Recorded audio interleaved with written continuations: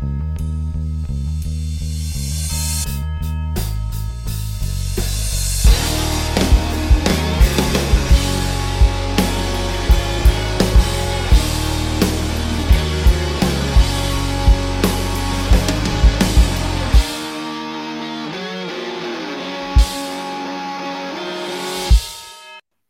away we go on Thursday, August 17th. Welcome back to the Damon Bruce Show. Good to have you here on the Plus. Thank you so much for joining me once again, whether you're doing it live, whether you're just listening to the podcast, or whether you're watching this on replay later on when it's most convenient for you.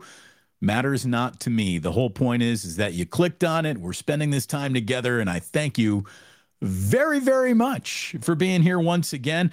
I got a little something. Oh, the world loves a power ranking, doesn't it? Oh, give me power rankings. How about this? Power ranking sip of the day.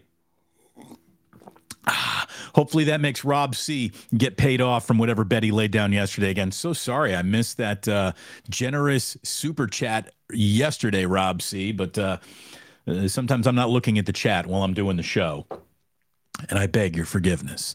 But it is really good to have you here. And like I said, we got some power rankings to go through. Now, everyone likes a power ranking. Everyone likes to be told who's in trouble, who's in less trouble, who's in more trouble. It's really hard to decipher what trouble is out here in the Bay Area, except for one clear entity that I think sits above and beyond all in that number one, you're in sports trouble spot. It's the University of California. If we had to draft who is in the most sports trouble in the Bay Area, you'd be hard-pressed to have a better number one draft pick than the University of California. There isn't a sports entity in the Bay Area that is more at a crossroads than the athletic department in Berkeley. I think they're clearly the number one choice. The future is without direction, which means you're as lost as humanly possible when it comes to athletic competition. You know, you can be bad for a season or two, but as long as you have direction to go in, you have somewhere to go. What direction is Cal really pointed in? You know, Stanford, in a weird way, even though their situation is in many ways identical to Cal, it feels more insulated because the athletic success and identity for Stanford, whether they check the box of they really don't care or not, I don't know, but they play that game so very, very well. And we know that they have a level of money, a true level of money that it insulates them from caring. It's hard to gauge where Stanford is. Meanwhile, there's been a whiff of desperation coming off of Cal.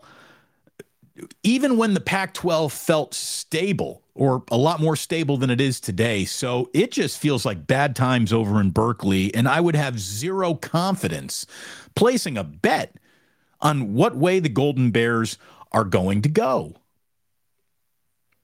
Next up on the hot seat power ranking, even though it doesn't feel like there is necessarily any consequence to attach when it comes to pressure and power ranking, I would say the 49ers come in number two because you can't have higher expectations than you better win a Super Bowl in the next 2 years or you are going back to the lab with an entire different experiment.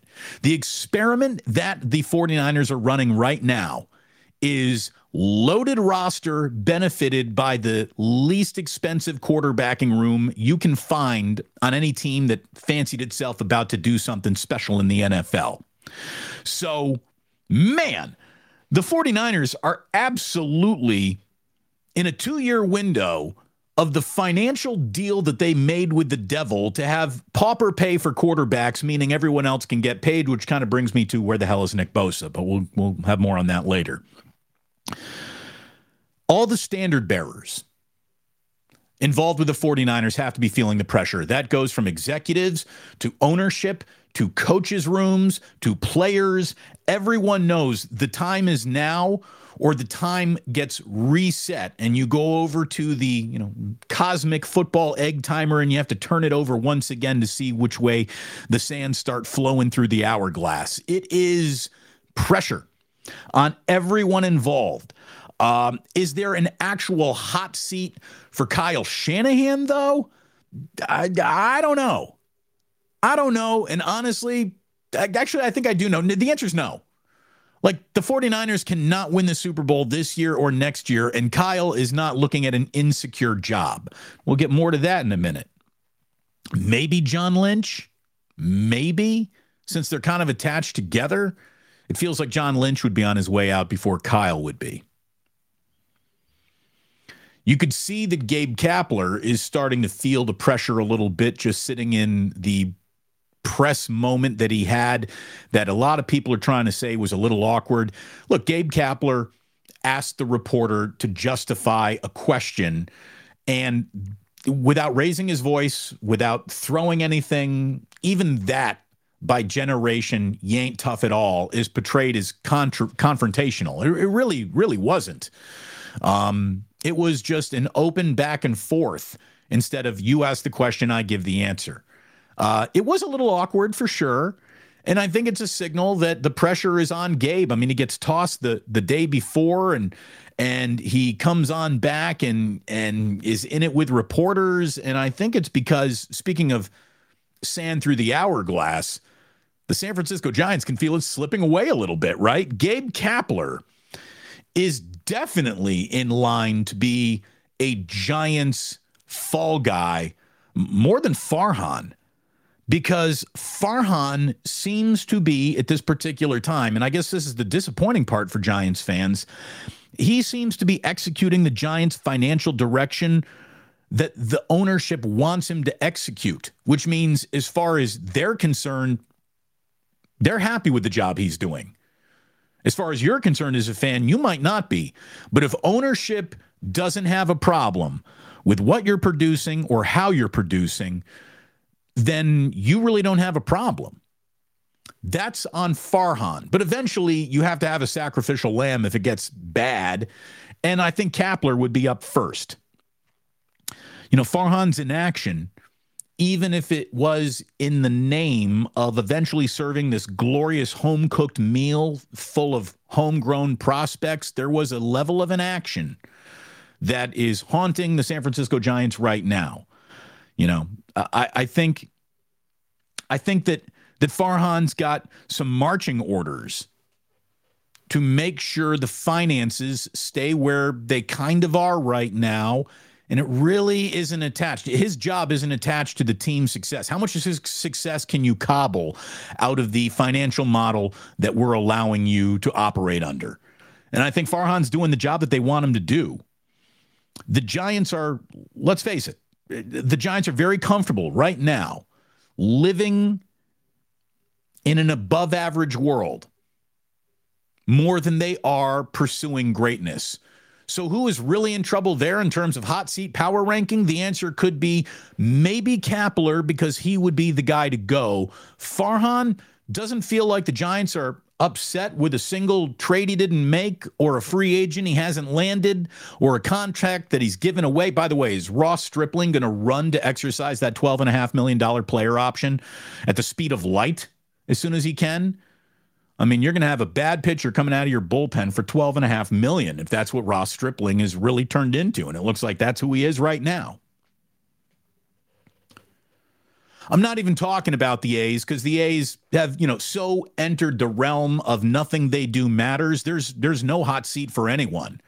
If another stadium idea totally fell apart, maybe Dave Kaval would finally get his walking papers, but the entire team wants its walking papers out of here, so they don't even matter anymore. And that's sad, but that's the way it goes. There's clearly nothing going on with the Oakland A's that particularly matters, which is why the entire situation is so cataclysmically depressing. So let's talk about Kyle Shanahan. Because as frustrated as fans present themselves with Kyle Shanahan, and maybe there's times where some of that frustration, you feel like it's well spent and it really matters. I'm going to tell you right now, he's not going anywhere. Without a level of melting down that he's attached to Brock Purdy practice performance, Kyle would have to so thoroughly forget how to do anything successful on a football field to get fired that I don't think he's got it in him. I think he's got a tremendous amount of job security. And he should. because he's really, really, really good at what he does. He is. Kyle Shanahan is already third on the franchise's all-time postseason wins list. Now, it doesn't come with a Super Bowl, so people want to say, well, when it comes to the postseason, Kyle doesn't get it done. He's won the third most games all-time in franchise coaching history in the postseason. That has to matter on some level. Only Walsh and Seifert have won more games than Kyle Shanahan in the postseason. He'll move into fourth place on the all-time regular season wins list with just 6 more victories, and if the wheels totally fell off, they're going to win 6 games this year. So, beyond all that, real quick, without looking it up, how old do you think Kyle Shanahan is? Don't look. Just say it out loud wherever you are right now. Just speak it into existence. How old do you think Kyle is? 47, 48, my age, maybe a little old, 49. Nope. He's only 43 years old, and he'll be 44 in December. You're not getting rid of a coach who has been this successful, this young in his career. He is 43 years old. That's it. He'll be 44 in December, and I don't think Jed York really has any reason or the inclination or the guts or will experience any level of frustration that makes him make the snap judgment that this guy's got to go. I don't think it's going to happen. And it's one of those, what happens if you actually did fire Kyle Shanahan? He would be so hired immediately somewhere else that it feels like it would be a bad idea just on that alone, right? There's also this. He's been to 3 of the last 4 NFC title games. I know for some of you who think you were born a 49er fan, therefore guaranteed at least 2 Super Bowl wins every decade. And look, for a while that felt like the truth. But things do change, and things have changed. And Kyle is as successful as you can possibly be without having won it all. Seriously, that's what he is.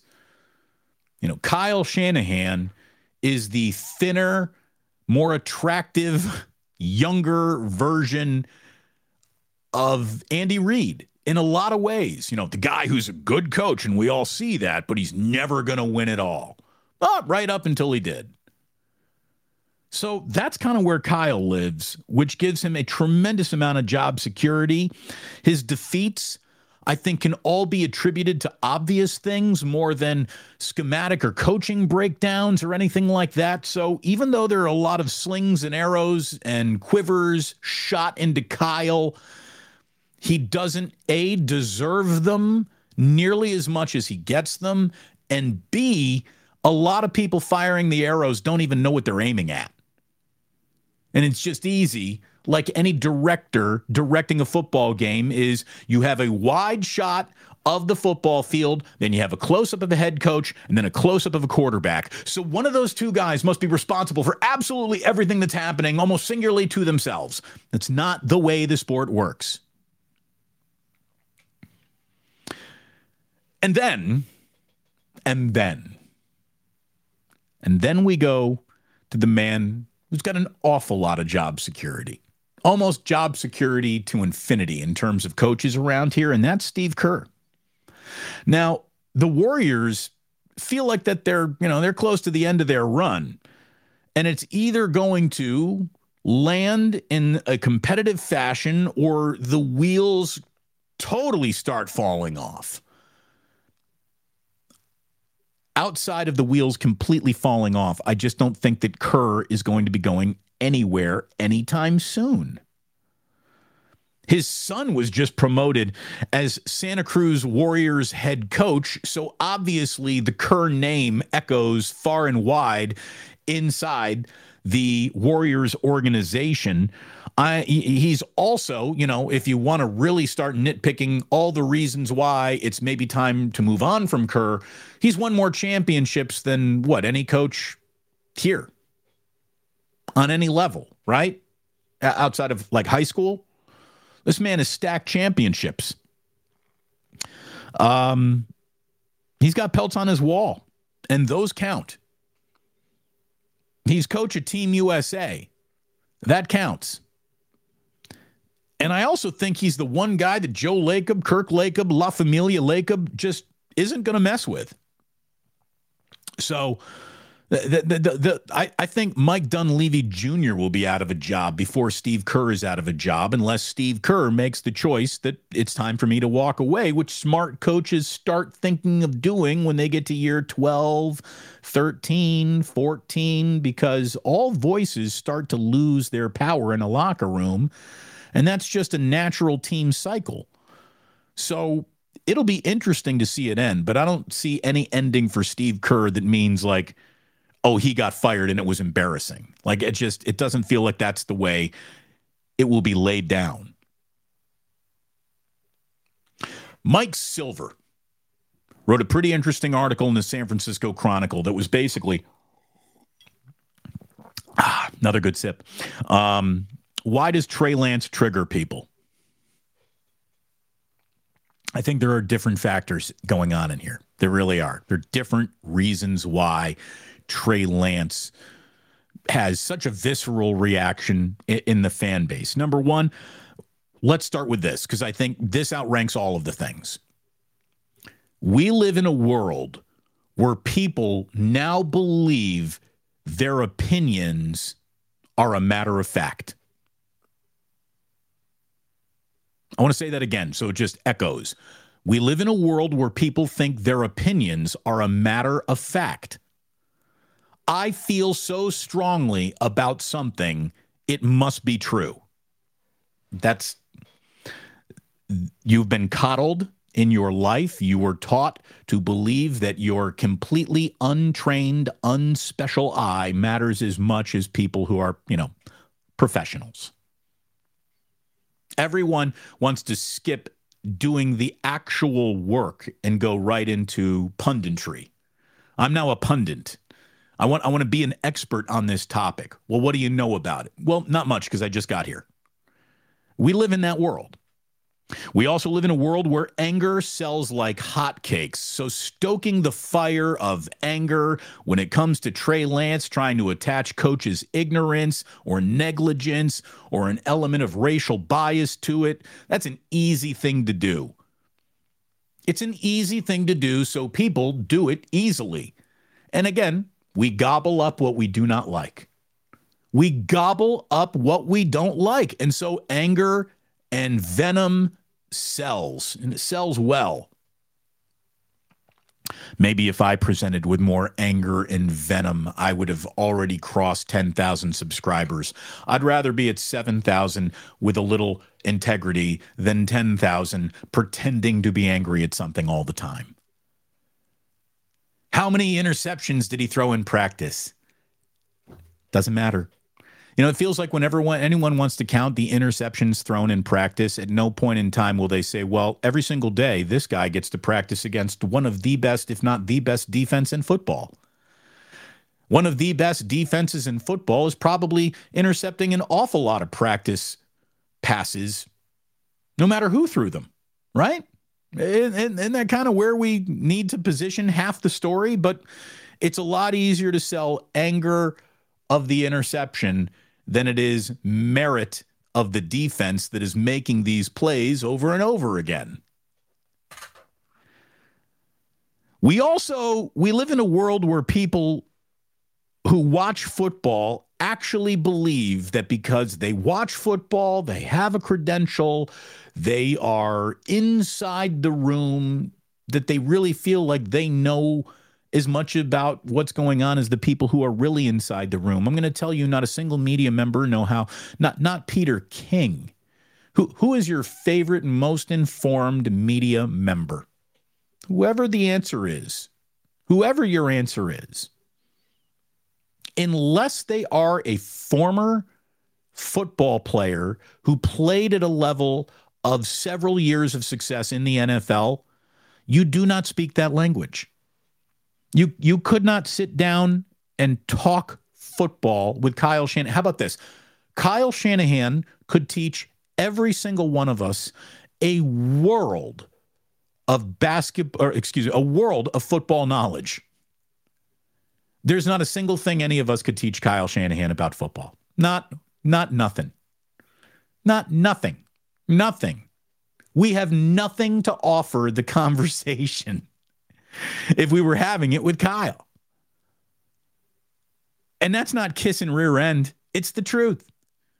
There is a language that we do not speak being spoken inside of football franchise headquarters. Everything we do is for entertainment. It's the truth.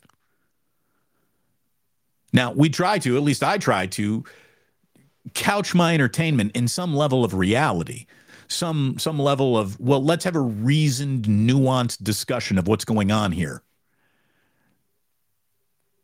But, we also live in a world where people are just trying to make fetch happen. And people want to speak Trey Lance into existence. It's not going to happen. This isn't an Oprah Winfrey dream catcher. You're not going to speak this shit into existence. He, once drafted, regardless of draft capital, you're on your own. You will show to us you are a player that is worthy of playing time or you do not. And there is no one involved in the evaluation process that matters than the head coach and general manager, and those two guys are the same guy when it comes to the San Francisco 49ers. Kyle, let me ask you, what would be worse? If Kyle, what is worse, I guess, would be my question. Kyle not playing someone he had high hopes for, but didn't really turn into who he hoped he would have, or sticking with the wrong player for too long? What's worse? Kyle is using the information he knows about his offense and his team to evaluate what he needs at quarterback, and just leave it to Steve Young to explain it in a way that should be easily digested by everybody listening. But the minute that you offer this, it takes away so much of the argument away and the anger away that people don't want to buy what Steve Young is selling. And again, Steve Young is one of those guys who speaks a language of football that none of us could ever sit down and talk with him about. We could ask him questions, but we have no answers for Steve Young, how any of this works. So when he presents some answers and theories about how he thinks it's working, it matters. Steve, on with Tolbert and Copes on KNBR, said about Brock Purdy, and again, this is going to explain to you why he's playing ahead of Trey Lance better than anything you'll ever hear. Steve Young said, he's so quick to get the ball out. He understands the game in a unique way. The ball comes out in a great spot, and that's why Kyle loves him, because he's been begging for someone that he can call any play and get a trustworthy result. Ta-da! There it is. There it is. That's the answer so many people have been dying for. That's it. That's it. Kyle's looking for a trustworthy result. He wanted Jimmy Garoppolo to make it happen. And then unfortunately, Jimmy produced more untrustworthy results than trustworthy results. So Kyle makes a draft pick of a guy who has only, in Kyle's eyes, produced untrustworthy results in Trey Lance, and who unfortunately got set behind, the injury bug and the COVID bug and the didn't play much in college situation, which are all unfortunate, but it's just what happened. And then here comes this guy named Brock Purdy, who just started delivering what Kyle believed were trustworthy results, and those trustworthy results equaled, they won an awful lot of games with an inexperienced Mr. Irrelevant at the NFL level, but his collegiate experience provided him enough of a framework to make trustworthy decisions in Kyle's eyes, and Trey didn't show up with that. Trey showed up with an envious amount of physical and raw attributes. Brock Purdy brought a whole lot of I've done this before to the party. And that's what Kyle needed. That's what Kyle needed. To me, Kyle Shanahan's biggest miscalculation was taking a prospect that didn't come close to matching his team's timeline. There are plenty of NFL franchises who would today present a situation to Trey Lance that says, come on in, we're going to play you, and we're going to grow through and roll with your mistakes in the name of tomorrow will be brighter. The 49ers are not playing tomorrow seasons of football. They're playing this season of football. And that's why they need a guy who can just make those trustworthy choices. Again, I know that I'm not screaming, so maybe this isn't resonating, but it should. This should resonate with you if you consider yourself a smart person, wondering how all of this really is fitting together. Bomani Jones, who I think is among the smartest media members and he's an intellectual. He's a very smart guy. I saw through a series of tweets, was saying, Kyle Shanahan is hailed as so much of a genius that people talk themselves into Mac Jones at number 3 after trading 3 first-round picks to get there. They thought that was a good idea. Hey, it might have been. Mac Jones in a Kyle Shanahan situation might have produced results similar to or better than Brock Purdy's only through the college reps he got at the highest of levels. We don't know. Kyle has shown a level of success. For people who are like, well, Kyle, he builds himself as his quarterback whisperer. Look at the level of success he's had with not very good quarterbacks, where Bill Belichick, without Tom Brady, has had almost nothing going on with all the other quarterbacks he's ever really had. Drew Brees Drew Bledsoe for a minute there. So, just having a level of coaching acumen that means no matter who you give me, it's going to be a success. Like, that doesn't exist. That doesn't exist. And then Bomani goes on to say, now people are telling me that he did take the guy after trading all those picks isn't talented. Look, no one would make the argument, no one that knew what they were talking about would make the argument that Trey Lance isn't talented. He's very talented. But being very talented means nothing to the NFL. Means nothing. Nothing. There is no level of football. There is no level of football success you can have collegiately that means this is going to translate to the NFL. The NFL takes Heisman Trophy winners and spits them out like sunflower seeds all the time. All the time. The draft capital sunk into trading up. The Niners made a huge gamble thinking we're going to roll the dice on Trey Lance and maybe it'll work out. It hasn't. You got to stop complaining about the dice roll. They took a shot.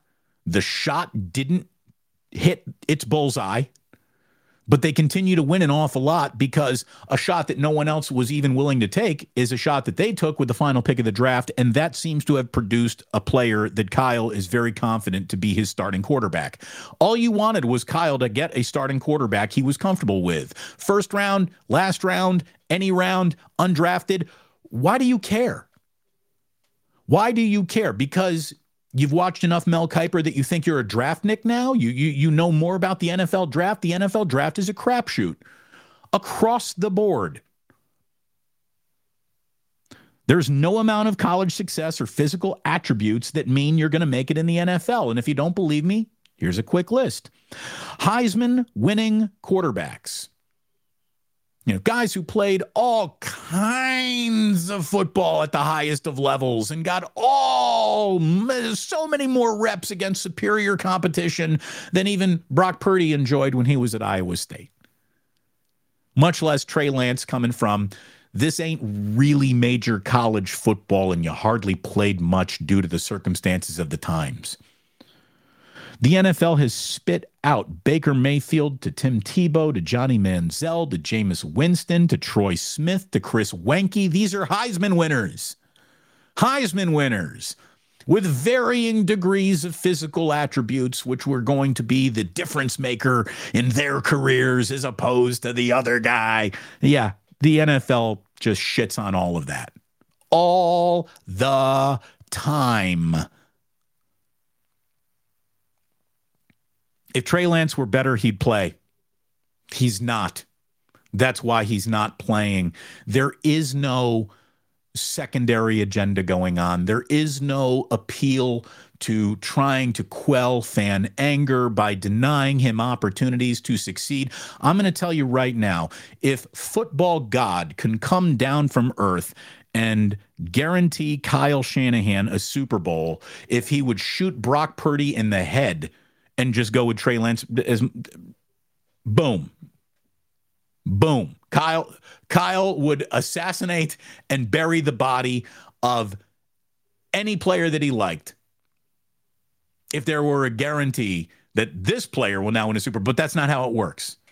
Trey Lance doesn't guarantee anything. Brock Purdy doesn't guarantee anything. The football team with the highest of expectations, the single best team. Look at it this way. Winning Super Bowls, it's really hard to do. You know who it's really hard for? The Kansas City Chiefs. As easy as they make that look, never interpret how easy it looks as how easy it is. That's nuts. You can't interpret, well, they make it look so easy, it must be easy. Even for the best team in the history of football, there's only one team in football that ever was like, yeah, about halfway through the season, we know we're going to win the whole thing and we're guaranteeing it. And it was the 1985 Chicago Bears. Because they had something that someone never, ever saw before in that 46 defense. And they knew, okay, well, it's going to be really hard to beat a team that you can't score against. And so that's what they were. And they recorded the Super Bowl shuffle halfway through the year. Ballsy when you look back at it. Heisman Trophy winners with the highest level of success are told nope by the NFL all the time.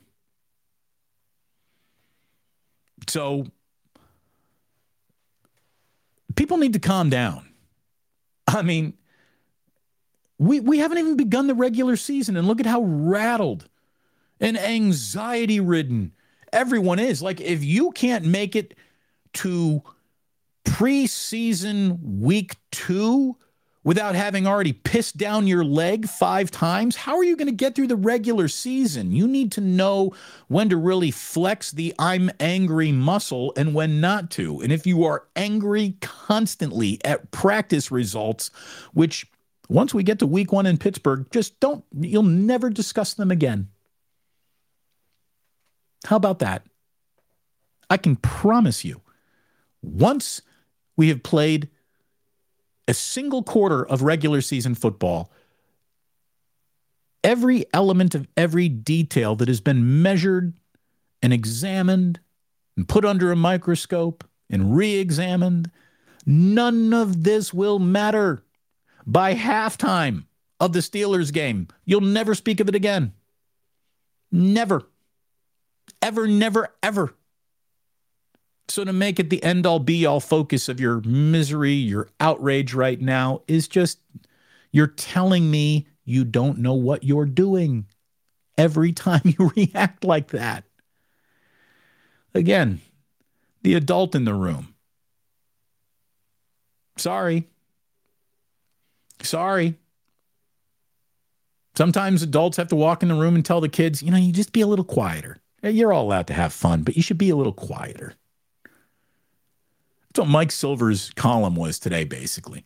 All this Trey Lance triggering, hey, you can root for whatever results you want, but you need to be quieter as you're doing it because you don't know anything. You're just watching. And if you watching makes you feel like you're an equal to the people who are actually doing, you don't understand what you're watching. Now, here's what I do understand. It's 24 days until the 49ers kick off in Pittsburgh. Where's Nick Bosa? 24 days. 24 days. Get Nick Bosa signed. Get him in. What are you doing? What are you doing? Like that's legit. We need no more evaluation of Nick Bosa. Give him the biggest bag of money that he wants. Shut up and get out of his way. That's the only way to handle a talent like his.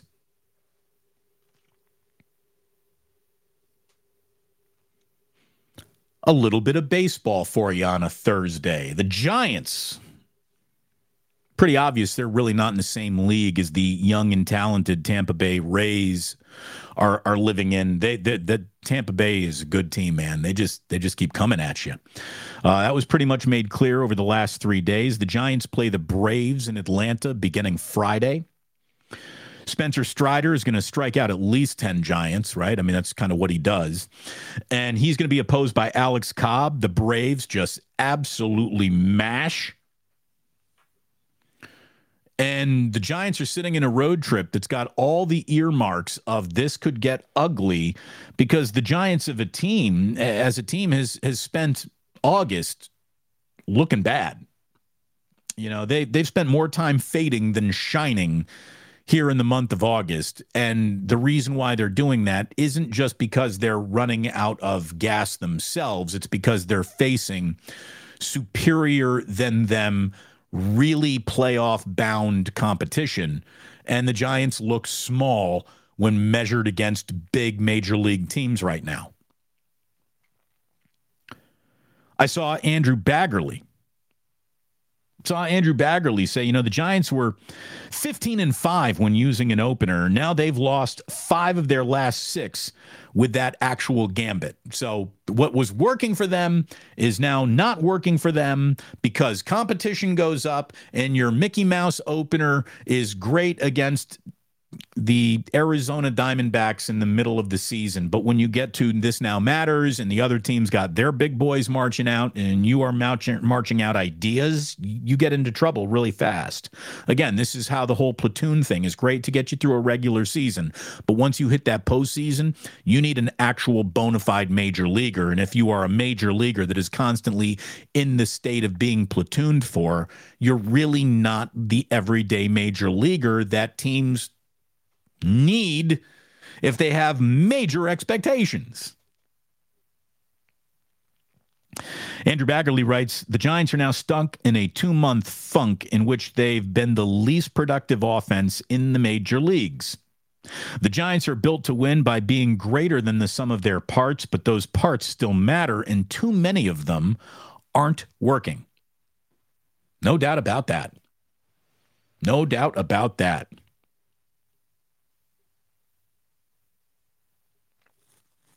The A's snapped a 9-game road losing streak with a shutout win in St. Louis yesterday. So I'm not sure where the parade's going, but there needs to be a parade for that. So congratulations. The Orioles are in Oakland starting on Friday. That's going to be painful. And in the last story of the day, it's certainly the most disturbing story of the day. Wander Franco. This story is coming more into focus, and the more it comes into focus, it does not look good. And obviously, the Rays were just in town. They were without Wander Franco, and this has gone from beyond a social media entity saying that he is dating an underage girl to now the Dominican Republic has opened an investigation into a number of accusations against him made by minors that are saying he took them to bed. On Monday, the Rays placed 22-year-old Wander Franco on the restricted list, a move that will sideline Franco for at least 6 games. Baseball is investigating the player following a social media post that questioned the nature of a relationship Franco was in with a younger woman. The story on ESPN goes on to say, in November of 2001, the Rays and Franco agreed upon an 11-year, $182 million contract extension just 70 games into his career. And honestly, Wander Franco, right up until this, is among the small handful of spectacular young baseball players in the game right now. And if this story goes and continues to travel along the track that we all fear is in front of us, he may never play Major League Baseball again. Hector Gomez, who covers baseball, wrote, a person very close to the investigations into the case of Wander Franco has told me, quote, it will be very unlikely that Wander Franco will play in baseball again. Judging by the results of the investigations that are currently being carried out, which directly commit him to the accusations against him. In other words, it looks like there is proof that this guy has been sleeping with underage girls, more than one. That will end his major league career. So there is a disturbing story to track for sure. So that's today's show. I hope you enjoyed some power rankings. I hope you enjoyed some reasoned football analysis. If you are watching and you haven't subscribed, go ahead, hit that subscribe button. I certainly hope you hit that like button. Thank you for listening to the podcast. We'll be back Friday with even more. In the meantime, though, we're about to slip into Club Plus here on YouTube, and I just want to tell you that sports don't build character. They reveal it. And like that, he's gone.